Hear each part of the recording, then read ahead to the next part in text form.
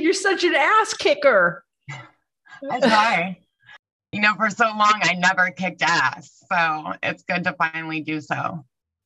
Hello, dear listeners. Welcome back to another episode of Trafficked. Today, I'm sitting down with Alisha, who successfully sued her pimp after he kidnapped her from her home at the age of 16 and forced her to work as a Las Vegas sex slave for 17 years. Alisha's story is remarkable and heroic, and I am so honored to have her on the show today. Alisha, welcome to Trafficked. Thank you so much for being here today. Thanks for having me. Absolutely. Let's go back. There you are, 16 years old, walking to the mall. A normal day. What went through your mind as you set out from home that day? Absolutely nothing. I was walking home and my trafficker approached me in a brand new car, a brand new Mercedes, and I grew up in a medium class neighborhood. My parents worked really hard, so we didn't have Mercedes and Range Rovers. So when I saw him, I hesitated, but I talked to him, and he told me he was a record producer, and he asked me if I wanted to go to a show in California. And I have never been outside of Portland, Oregon. My parents just couldn't afford to send us to California, so I told him my parents would never let me go. And he said, you could just run away for a few days. I'll have you back by Sunday. And the young kid in me decided to take that chance. And he asked if you wanted to go to dinner. Walk us through what happened next. So we ended up going to dinner, and the waiter actually served me wine, and I was only 16. So I thought that was pretty cool that he had that much pull that the waiter would serve me wine. We talked, and he asked me, he was like, I have a show. Ja Rule is going to be doing the entertainment, and you should come, and I'll have you home by Sunday. And the little girl in me thought, oh my gosh, I'm going to meet a famous singer or rapper, whatever he was. And I said, I have no clothes for the weekend. He said, let's go to your house. And if your parents are there, we'll just leave and I'll buy you new clothes. And if they aren't there, you can get some clothes. So I said, okay. And we went to my house. My dad was there. So we left. And we were on our way to California. And what he said then changed the game. Correct. What was it that he said after leaving your home? Actually, we pulled into Fresno, California. He took me down a strip called Blackstone, and he asked me, do you know what those girls are doing? And I said, no. And he said, they're making money. And I said, doing what? And he said, they're hookers. And I said, oh my God, I've never had sex in my life. I was 16. I went to an all-girl private school. I never had sex before.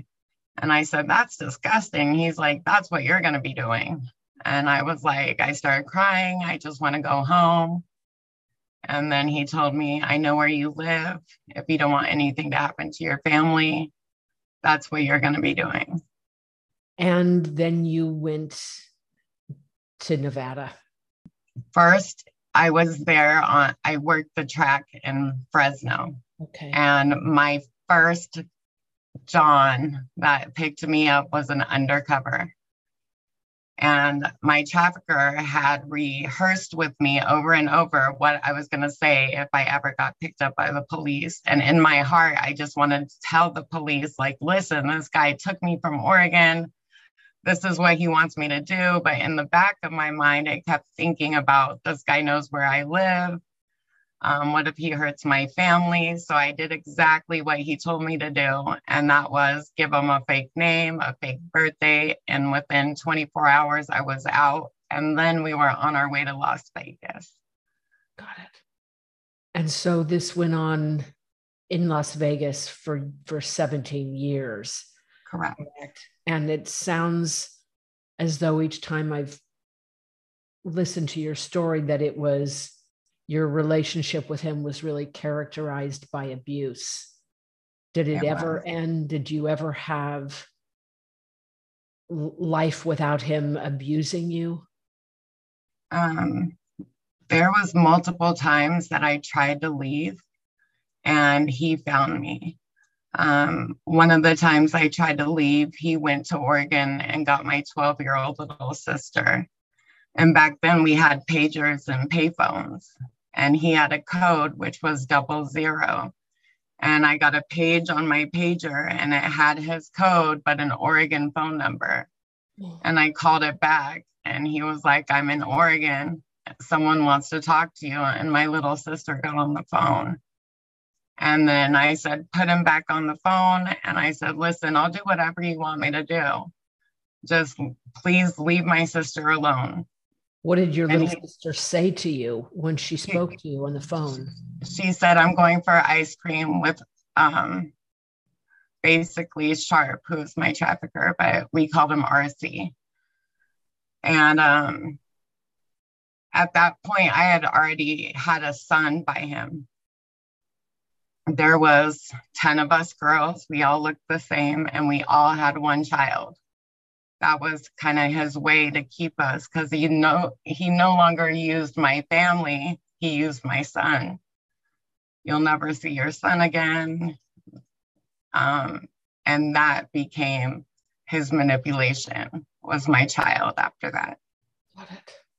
When this was all going on, what happened to the kids that each of the 10 of you had? His sister would babysit them. So we would never have our children in our possession, as you could say. Got it. I called the police on him 8 times, as they said in my testimony. And every time that I called the police, nothing ever happened. Did the police ever even show up? Never. Because in their eyes, I was just, back then, it was just, I was a hooker and he was my man. So. And it was looked upon like you wanted to be there by the police, or? I think the police thinks it's a choice. They don't see the manipulation behind it. Yeah. And I think that's something that that people need to work on with them. If you were to have a word to the police, what would you say to them to educate them? I would definitely tell them that could be your daughter, that could be your sister, that could be your mother. I would tell them that mass manipulation is real, just like manipulation in any aspect. Traffickers use manipulation, and some of us are weaker than others and we believe it, or they scare us into believing it, and that's part of manipulation. One time I was hogtied in the trunk of his car, and he drove me out to the desert. He thought he killed me. And when he popped the trunk and he saw I was still alive, it shocked him. And he had me dig my own hole in the desert. And as I was begging for my life, now that I think about it, I was like, that was manipulation. He knew exactly what he was doing as I was digging my hole. Yeah. But in our minds, that's not fully developed or traumatized. We believe that they're capable of anything, and some of them are. I mean, look, he's proven to you that he's capable of anything, beating you to the point that he thought you were actually dead, going to pick up all the way to Oregon to pick up your 12-year-old sister. This man was in fact capable of anything and displayed that regularly. I have to say, there's nothing weak about believing that he was capable of anything. And I think, Alisha, I want to step in because not only was I kidnapped, I never lived the life. I was never in the life, but I was kidnapped for it. But I've worked with thousands of survivors over the decades. And one of the most common things is people think like, well, I don't know why I believed that. Any sane person would believe that. Mm-hmm. Anybody would. And anybody who says otherwise isn't standing in the shoes of, well, frankly, reality. Correct. We all can be manipulated. We all have something we hold dear to us. And if that thing is threatened, we would do anything. And to point fingers and say, oh, only certain people would, or you have to be a certain age or a certain intelligence level. Fuck that. Right. Absolutely untrue. Any of us could be manipulated. This is your interview. I wanted to say that though. I appreciate that. I got a lot of backlash after I testified. July 2nd of 2011, I ran out of my house naked. My neighbor was home and I was banging on her door. She would not open it, but she did call the police. When the police, he dragged me back in the house naked with a gun. So it became first-degree kidnapping. She showed up to the grand jury. The neighbor. And, go ahead. The neighbor showed up to the grand jury? Correct. Okay. I did not. I was in fear that he was going to get away with it again. And this time I was going to end up dead for sure. But this square lady that would not let me into her house had enough balls that I didn't go to the grand jury and tell her truth. And it gave me hope. And they put his bail at $1 million, and I had to be $1 million cash. And they had to have a source hearing on where he got the money from. Wow. And I went back to Oregon, and they put a $1 million material witness warrant out for my arrest. So they came and got me from Oregon and put me in jail for 38 days until I testified. Wow. And he got convicted of every single charge. And he would not stand up for sentencing. He told the judge basically to fuck off, that he had an unfair trial. And the judge gave him 13 life sentences and one without. So he will not go up for his next life sentence until 2083. Since then, I've had like 10 girls reach out to me that were with him prior to me even coming into play with him. And that was in 93. And he had the audacity to sue me from prison. And then I countersued him and took his whole empire down. Yes. So what did he sue you on? What grounds? So the car that I was driving was in his name. So he sued me for the Porsche. And so I was like, oh my God, I can't afford lawyer fees because I was done working. Because once you have that way out, you find your way out. And sometimes you think, oh my gosh, this is the only thing I know for 17 years. What am I going to do with my life? And so I frantically called lawyers who would take my case on a contingency. And I said, listen, this guy has so many houses. He has this, and this. And I helped him get it all. I know where everything is. And the lawyer's like, I don't think he has this stuff. And then he hired a private investigator. They did a asset search. And by golly, he had all this stuff. And we won. And then we proved the RICO Act against his whole family. Wow. And that's where I'm at now. And so, how old was your son at this time? Were you able to get custody? So we never went to court for custody. Mm. Um, my son was, so in 2000, my son's 23, and uh, and he went to prison in 2011. And for a while, my son hated me. My son thought I put his dad in prison for life.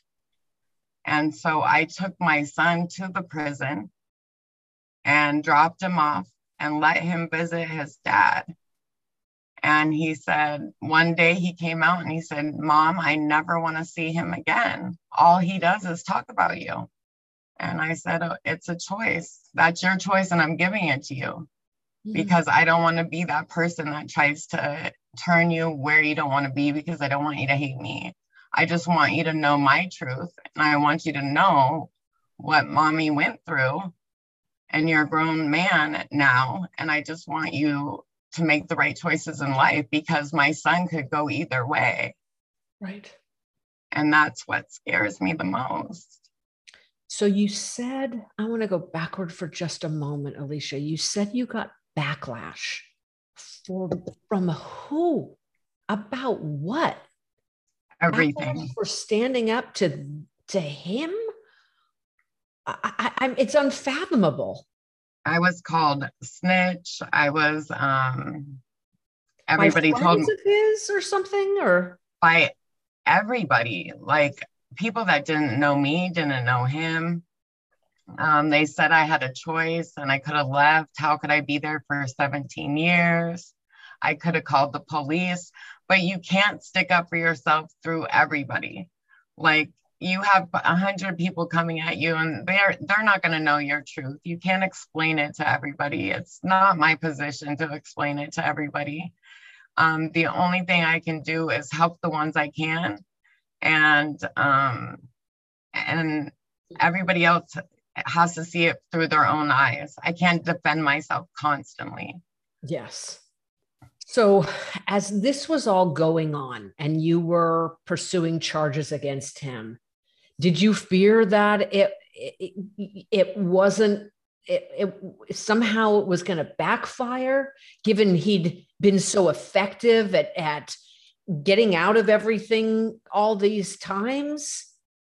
So when he got sentenced, you have a year to file certain appeals. And when he had sued me, I sued him, but civil takes a long time. I'm a paralegal now because I needed to know my rights and to help other people. So civilly, I could put it on the back burner until Sharp, my trafficker, exhausted all his appeals and he would never get out. And then once I tore down his empire, he couldn't pay anybody to do anything to me because he has no money. Yeah. So once you take the funding away and once you take the manipulation away, they have nothing. They're like a scared little kid.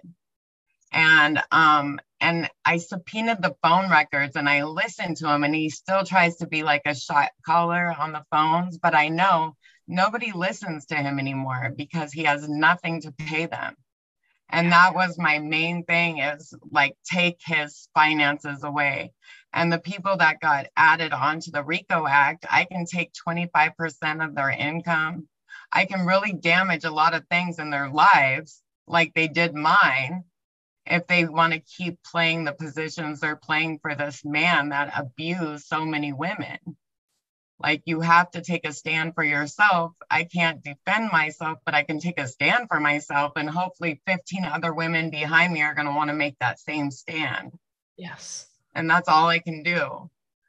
And so when I got out of the game, I left the game, I got baptized, I went back to school. I got in the medical field. That wasn't for me. I hate seeing people hurting. And so I was like, let me learn law because I love it and I'm good at it. And that's where my passion is. You have accomplished so much. I heard you say you'd gone back and got your GED. Now you're a paralegal. What you've accomplished so much. Tell us more about the things that you're doing now and your accomplishments since all this So, has happened? so I also go to a couple of the tracks here in Las Vegas and I hand out love bags. And inside the love bags is the stuff that they need out there in the streets. And it also has my card. And so when they need help or they need someone to talk to or they need someone to pray for them or they might need to go get tested or if they got raped or their kids need Christmas presents, they call me. And if they need my services at my law firm, I have my lawyer take the case. But I hand out love bags. I go out there at nighttime and I minister them. And sometimes there's like their pimps are out there and I ask their pimps, hey, listen, I was an ex-girl. I just want to talk to your girl. I'm not trying to step on anybody's toes, but I just want to pray for her. Is that okay? And they'll be like, yeah, that's fine. Or, and I come out there with spotters that watch my back in case pimps are around me but I really just want them to know that there's help and hope if they want it and need it. And sometimes girls aren't done until they're done, Yeah.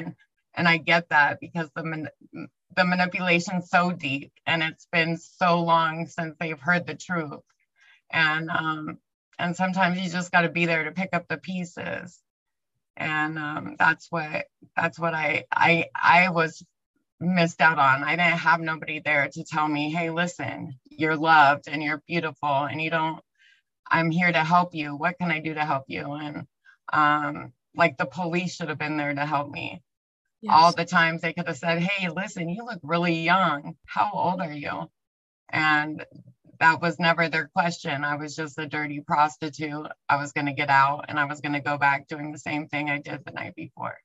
There's something about speaking to these girls and bringing truth to them. With the manipulation going on so long, I would imagine it's hard to discern between like what's really reality, what's really truth, and you there speaking true words of them to them, love, compassion, prayer.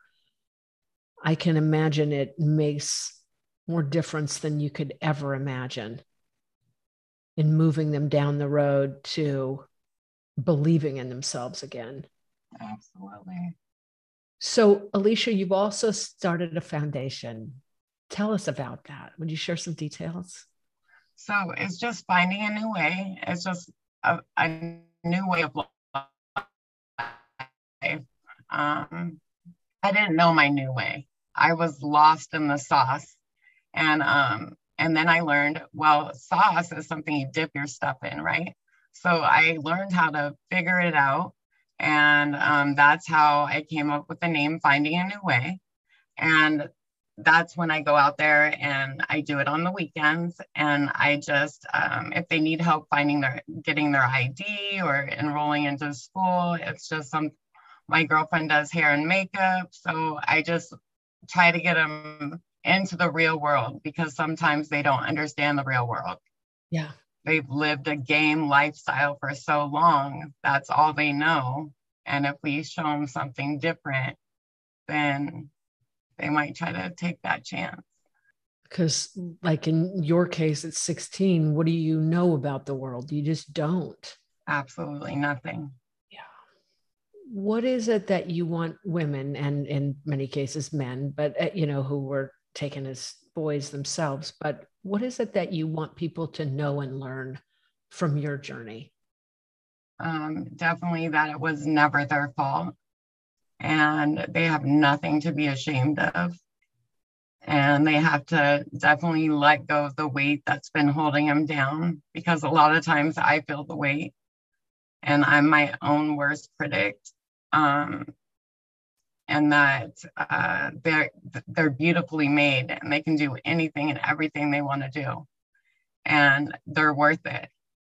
And only they can believe that. Once they believe it, the world's going to believe it. But you have to believe it yourself. And that's the most important thing. Amen. Your willingness to keep believing when it seems everything in life was telling you not to believe, not in yourself, not in higher power, not in the fact that it was going to turn out someday, is that willingness to believe is such an inspiration. And you really display that if you can do it, each one of us can do the same. Absolutely. And at this time, this time in human history, a lot of people are feeling like there's nothing to believe in, and they don't know which end is up, but you're proving that it doesn't matter what is happening. You just keep bringing faith to it. How did you continue to do that? You're out there digging your own grave. How did you continue to do that? Like, what can we do to have that same kind of belief and faith? It was really hard. Like, I don't know. Like, people are like, you should be so bitter. Why don't you have more hate in your heart? And it's just not in me. I am grateful to be here. There are some of my friends that I was in the game with that got lined up in the desert and got shot in the head. And I know that they'll never see another day. They're never going to see their child again. And we have so many things to be positive about. Life is so short. It's here today and gone tomorrow. And that just is what keeps me so positive, is that we have the rest of our lives. And we don't know how short it is or how long it's going to be. But we have to be happy that we're here and alive. And God is a loving God and a forgiving God. And that's the most important thing, because for a long time, I couldn't understand why I went through what I went through. But I'm so grateful that he gave me a voice, because some girls might not have made it through, whereas I did. So I think that he gave me a voice to give to other people, so that's the most, that's the main thing in my eyes. And that's why it makes me be so positive, is because my voice can be heard. The fact that you use your voice and raise your voice, despite the opposition, despite the naysayers, despite the negative people who don't have to live with the consequences of your decisions, says everything about you. Thank you for speaking up. Thank you for refusing to stay silent. Thank you for making the difference you make. Such an honor. Thank you, Alisha. I appreciate you. Right back to you, Beauty. Thank you.